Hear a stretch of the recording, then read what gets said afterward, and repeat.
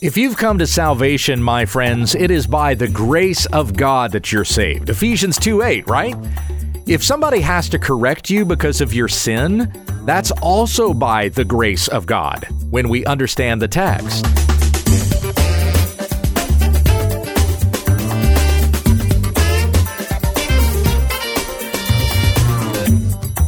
Many of the Bible stories and verses we think we know, we don't. When We Understand the Text is an online ministry committed to teaching sound doctrine and exposing the faulty. Visit our website at www.utt.com. Now here's our host, Pastor Gabe Hughes. Thank you, Becky. All right, y'all, we are past the greeting of this letter to the Corinthians. Let's get into the Thanksgiving portion here in this introduction to the letter. I'm going to begin by reading 1 Corinthians chapter 1, verses 4 through 9. The Apostle Paul wrote to the church in Corinth, I give thanks to my God always for you because of the grace of God that was given you in Christ Jesus, that in every way you were enriched in him, in all speech and all knowledge, even as the testimony about Christ was confirmed among you, so that you are not lacking in any gift, as you wait for the revealing of our Lord Jesus Christ, who will sustain you to the end, guiltless in the day of our Lord Jesus Christ. God is faithful, by whom you were called into the fellowship of his Son, Jesus Christ, our Lord. This is the word of the Lord. So yesterday, we had considered, or I had pointed out to you that in those first three verses of the greeting, Christ Jesus is mentioned four times. Four times in those first three verses. Coming back to it again, Paul, an apostle of Christ Jesus, there's one. To those sanctified in Christ Jesus, there's two. Those who call upon the name of our Lord Jesus Christ, both their Lord and ours, there's three. Grace to you and peace from God our Father in the Lord Jesus Christ, there's four. Now, if you're listening to this sitting down at the table and you've got a pen in hand and maybe you're taking notes and you're underlining, I'm going to go through the next few verses here, and we're still going to underline some Christ Jesus portions here, all right? And but if you're driving, you'll just have to listen to me do it, okay? Maybe you can write it down in your Bible later. So let's keep going, underlining the Christ Jesuses, those mentions of Christ the Messiah. Verse 4, I give thanks to my God always for you, because of the grace of God that was given you in Christ Jesus. There's 5. Go down to verse 6, even as the testimony about Christ was confirmed among you. And it doesn't say Christ Jesus there, but we can still underline that one there. It's 6. Christ is still mentioned. Verse 7, so that you are not lacking in any gift as you wait for the revealing of our Lord Jesus Christ. There's 7, who will sustain you to the end, guiltless in the day of our Lord Jesus Christ. There's 8. God is faithful, by whom you were called into the fellowship of his Son, Jesus Christ our Lord. There's 9. We've got 9 verses, 9 occasions when Christ is mentioned, 8 of those where it's Jesus Christ. We're going to get the full title in there. And then verse 10, I appeal to you, brothers, by the name of our Lord Jesus Christ. There's 10 verses, 10 mentions of Jesus Christ our Lord. Do you think Paul is kind of trying to draw their attention to something here? Yes, he is trying to direct their attention to Christ, that they may set their eyes on him, that he would be their goal, he would be their aim, he would be their praise. Greeks can be pretty full of themselves. I think I've talked about that a little bit here. They puff themselves up with knowledge. It's even one of the things Paul is going to confront when he gets to spiritual gifts, or talks about gifting, and he talks about love when we get to 1 Corinthians 12 and 13. He's going to say, knowledge puffs up, but love builds up. And where do we find love? The truest sense of love anywhere but in the Lord Jesus Christ. God is love, as John said in 1 John. So, once again, Paul directing them to Christ and says, I give thanks to my God always for you. He begins this with thanksgiving. And this whole section we're looking at here, verses 4 through 9, which we're looking at today and tomorrow, this is thanksgiving. It's an expression of thanks for these Corinthians. he's going to hit them pretty hard. This is the harshest rebuke that we've seen thus far in the New Testament. Well, talking about a church anyway, the harshest rebuke is probably going to be the 7 woes that Jesus gives to the Pharisees in Matthew 23. That was a pretty stern rebuke. But we've not seen like a body of sharp rebuke like we've seen here in this letter in 1 Corinthians. So given that Paul has to rebuke them and call them to repentance on various things and correct their teaching and whack them upside the head because of their stubbornness and all of the other manner of things that he's going to have to address here, he begins by expressing thanksgiving for them. I give thanks to my God always for you. Now, there's times as a parent when I have to discipline my children, and sometimes it's just discipline. They do something wrong. Discipline is what they receive. Maybe there's a follow-up conversation about that. Maybe there's not. It's just, hey, you did wrong, and so you deserve the spanking today, something like that. But then there's other times when, maybe my kids have been continually belligerent. It's just one of those days where they just don't want to do anything mom or dad says. And instead of continually punishing over and over again, it gets to a point where I do sit down with my son or my daughter, and I say to them, I'm thankful for you. There was one time I remember having this conversation with my son, and I guess it struck me as to how long it had been since I had last sat down with him and expressed to him how thankful I was for him, that I loved him and I liked him. I enjoyed spending time with him, and that I said to him, I thank God for you. When I pray for you, I thank God for you. And it struck me at the end of that conversation how long it had been since we'd had a talk like that, because after we were done, I noticed he was wiping tears from his eyes. This was a couple years ago. He was 7 at the time. But when I noticed that he was wiping tears from his eyes, what I was thinking about later was that, man, has it been that long since maybe I've expressed to my son how thankful I am for him? And maybe that's what it is that my child needs to hear that day. Now, again, sometimes the spanking is warranted. But there are other times when maybe the disruption or the disobedience, the misbehavior, maybe it's calling to my attention that more tenderness is needed here.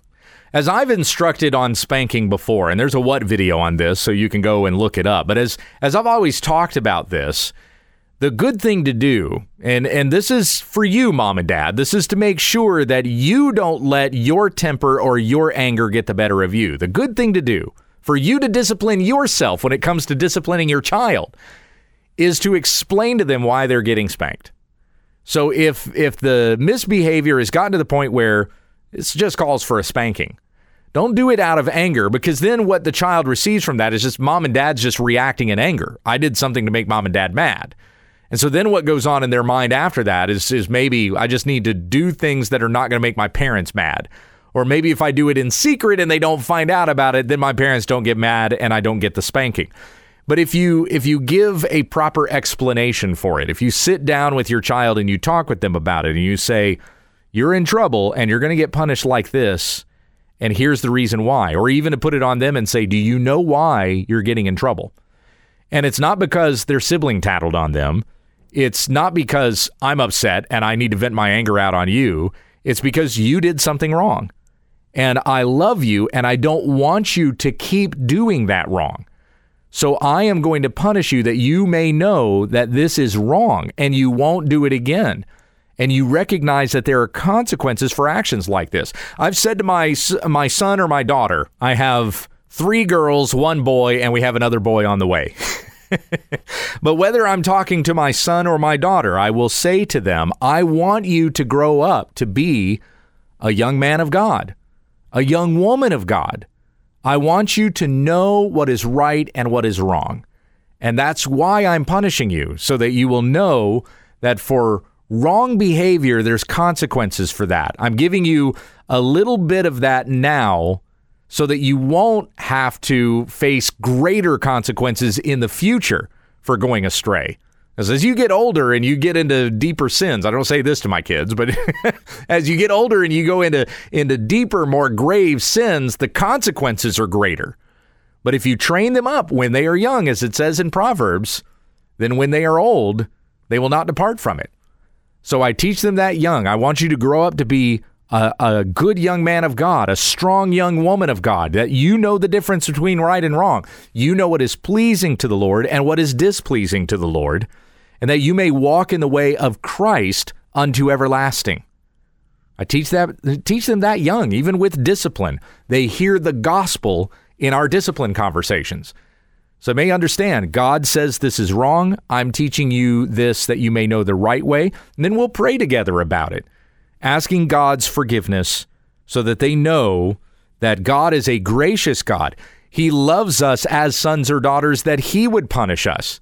In Hebrews chapter 12, if God did not punish you, if he did not discipline you for your sin, then you would be illegitimate children and not truly the sons and daughters of God. That's from Proverbs, and then it's repeated there in Hebrews chapter 12 as well. So Paul is approaching the Corinthians the same way. And even later on in 1 Corinthians 4:15, he says, though you have countless guides in Christ, you do not have many fathers. For I became your father in Christ Jesus through the gospel. And so he's treating them as if they were his children and disciplining them that they may know the right way they are to go in Christ. And as a loving parent, spiritual parent in the spiritual sense, of course, but as a loving parent, Paul says to them, I am thankful for you. I thank God for you when I pray for you. This is Paul saying, I like you, right? I want to spend time with you. He says that in the letter, especially in his letter to the second letter to the Corinthians, where he says that he's going to come to them soon. This is a church that he was with for at least a year and a half. When we go back to what we read about his mission there in Corinth in Acts chapter 18. So at least that long. He knows what was preached to them. He knows who their elders are. He knows the doctrine that is there and what is being taught. He knows this is not a false church. This is not a heretical church. This is not a church from whom God has removed their lampstand. That's what Jesus mentions to the churches to 5 of the 7 churches. He threatens them with that in Revelation chapters 2 and 3. This is a church that still has the gospel. A lot of problem areas that need to be worked out, most definitely, and probably some areas that are worse in their church than some of the things that you have going on in your church.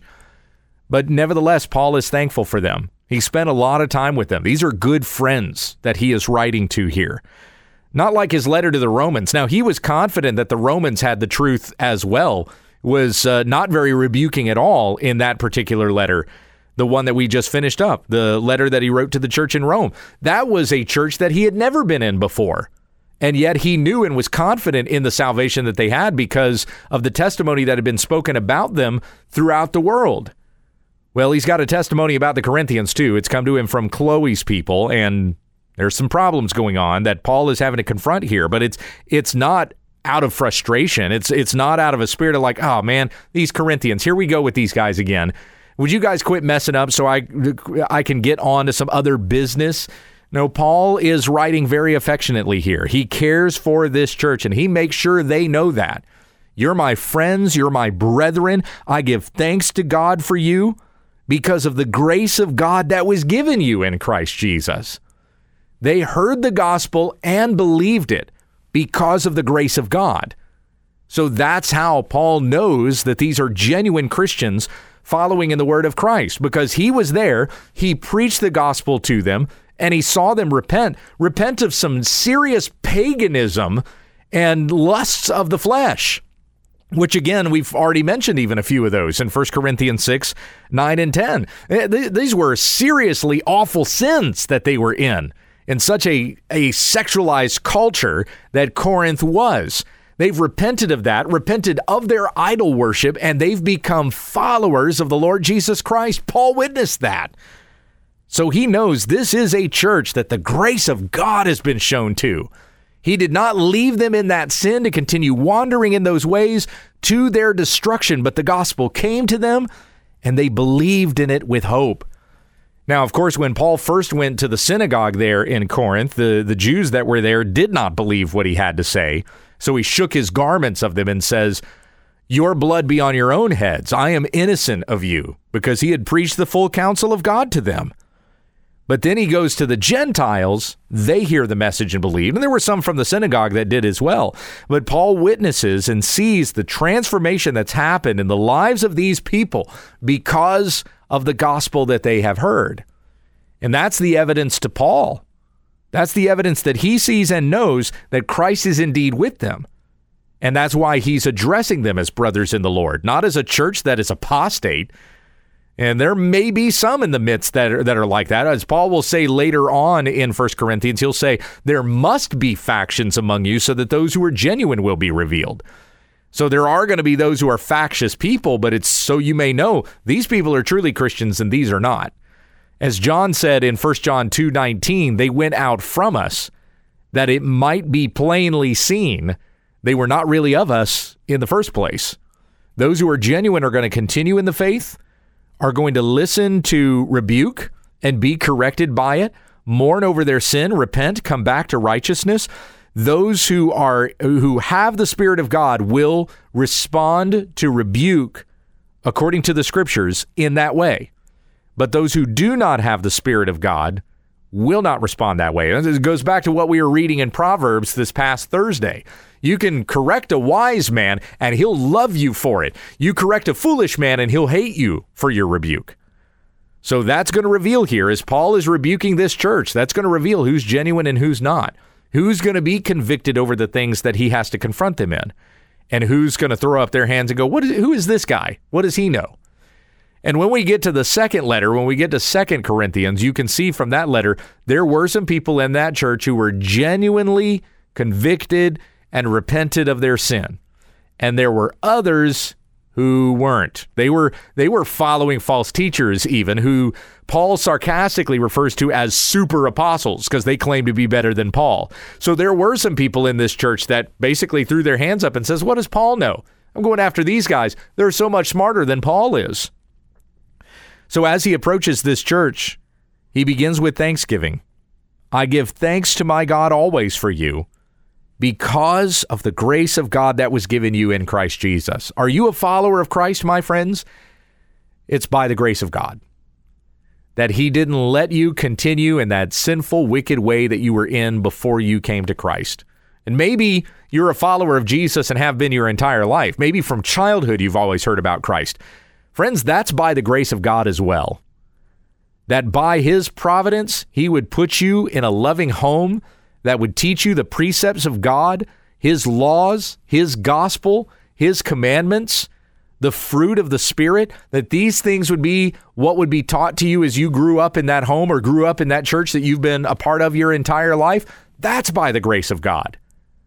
No matter how you came to faith, or no matter what your testimony, no matter what your backstory is, we all came to this faith by the grace of God. If it were not by the grace of God, we would not be saved. Going back to Ephesians 2:8, which is often the verse that gets quoted regarding this, but it's by grace you have been saved through faith. You have salvation by the grace of God. And Paul says this with the Corinthians as well. It's because the grace of God that was given you in Christ that you've come to salvation, and I'm thankful for that. Verse 5, that in every way you were enriched in him, in all speech and in all knowledge. In every way you were enriched in Christ, in all speech and all knowledge. You know, one of the things that this might communicate to some of these Corinthians is that you thought you were good orators. You thought you were great at rhetoric and philosophy, because there were Greeks that prided themselves in that. You know, in the American school system, we teach things like science and math and biology and history. You know, there's those basic subjects that were used to being taught to all students: reading and writing, arithmetic, so on and so forth. Well, in the Greek school system, they learned speech and philosophy and rhetoric. Like, those things were just as important to learn in Greek schools as what we think of science and math and reading and writing in the public school system today. So there were Greeks that prided themselves on their speaking ability how well they could talk? When Paul says to them that in Christ, in every way, you were enriched in all speech and all knowledge, what he's saying to them was, it didn't really matter how good a speaker you were or how great at philosophy and rhetoric you were before you came to Christ. You've been enriched in him in all speech and all knowledge now that you've come to Christ Jesus. As I talked about with you recently from Colossians chapter 2, that in Christ are hidden all the treasures of wisdom and knowledge. Everything that we could ever want to know about God, we find in Christ Jesus, in whom the fullness of God dwells bodily. And Paul wants the Corinthians to understand that too. Remember, once again, how many times does the name Christ Jesus come up in the first 10 verses? 10 times in 10 verses that Christ Jesus is mentioned, so that they would give him glory, him all honor and praise. For it is by Christ and his death on the cross, his resurrection from the grave, that we have come to fellowship with God when we put our faith in the Lord Jesus Christ. Not because you're great, but because he's great. And it was by the grace of God that the gospel came to you, that you would believe it and be saved. It's by the grace of God, my friends, that in case you go wayward, if you go a certain direction and you need discipline for that, you need to be rebuked, you need to be called back to righteousness, it's by the grace of God that you don't wander off the path to your own destruction, but that he would give someone to you to admonish you, that you would grow in sanctification in the knowledge of God according to his word. And such a person comes to you with that message because they care about you.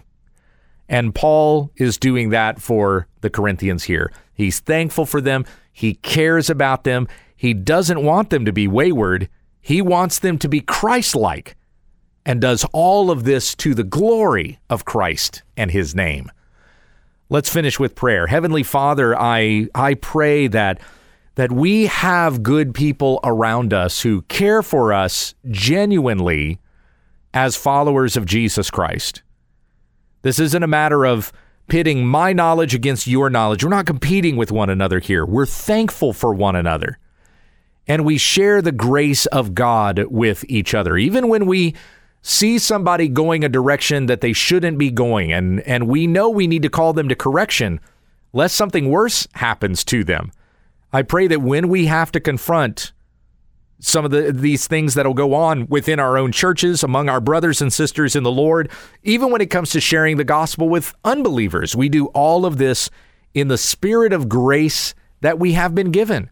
For it is the grace of God that we've been shown that brought us to the knowledge of the gospel of Jesus Christ. We've been enriched in him in all speech and all knowledge. So let what we say, what we know, what we share with one another, let all of these things be honoring and glorifying of Christ. May the grace of God be even in our words today as we go throughout our day to the glory of God above. It's in Jesus' name we pray. Amen. Thank you for listening to When We Understand the Text with Pastor Gabe Hughes. If you'd like to support this ministry, visit our website, www.utt.com, and click on the Give tab in the top right corner of the page. Join us again tomorrow as we continue our Bible study when we understand the text.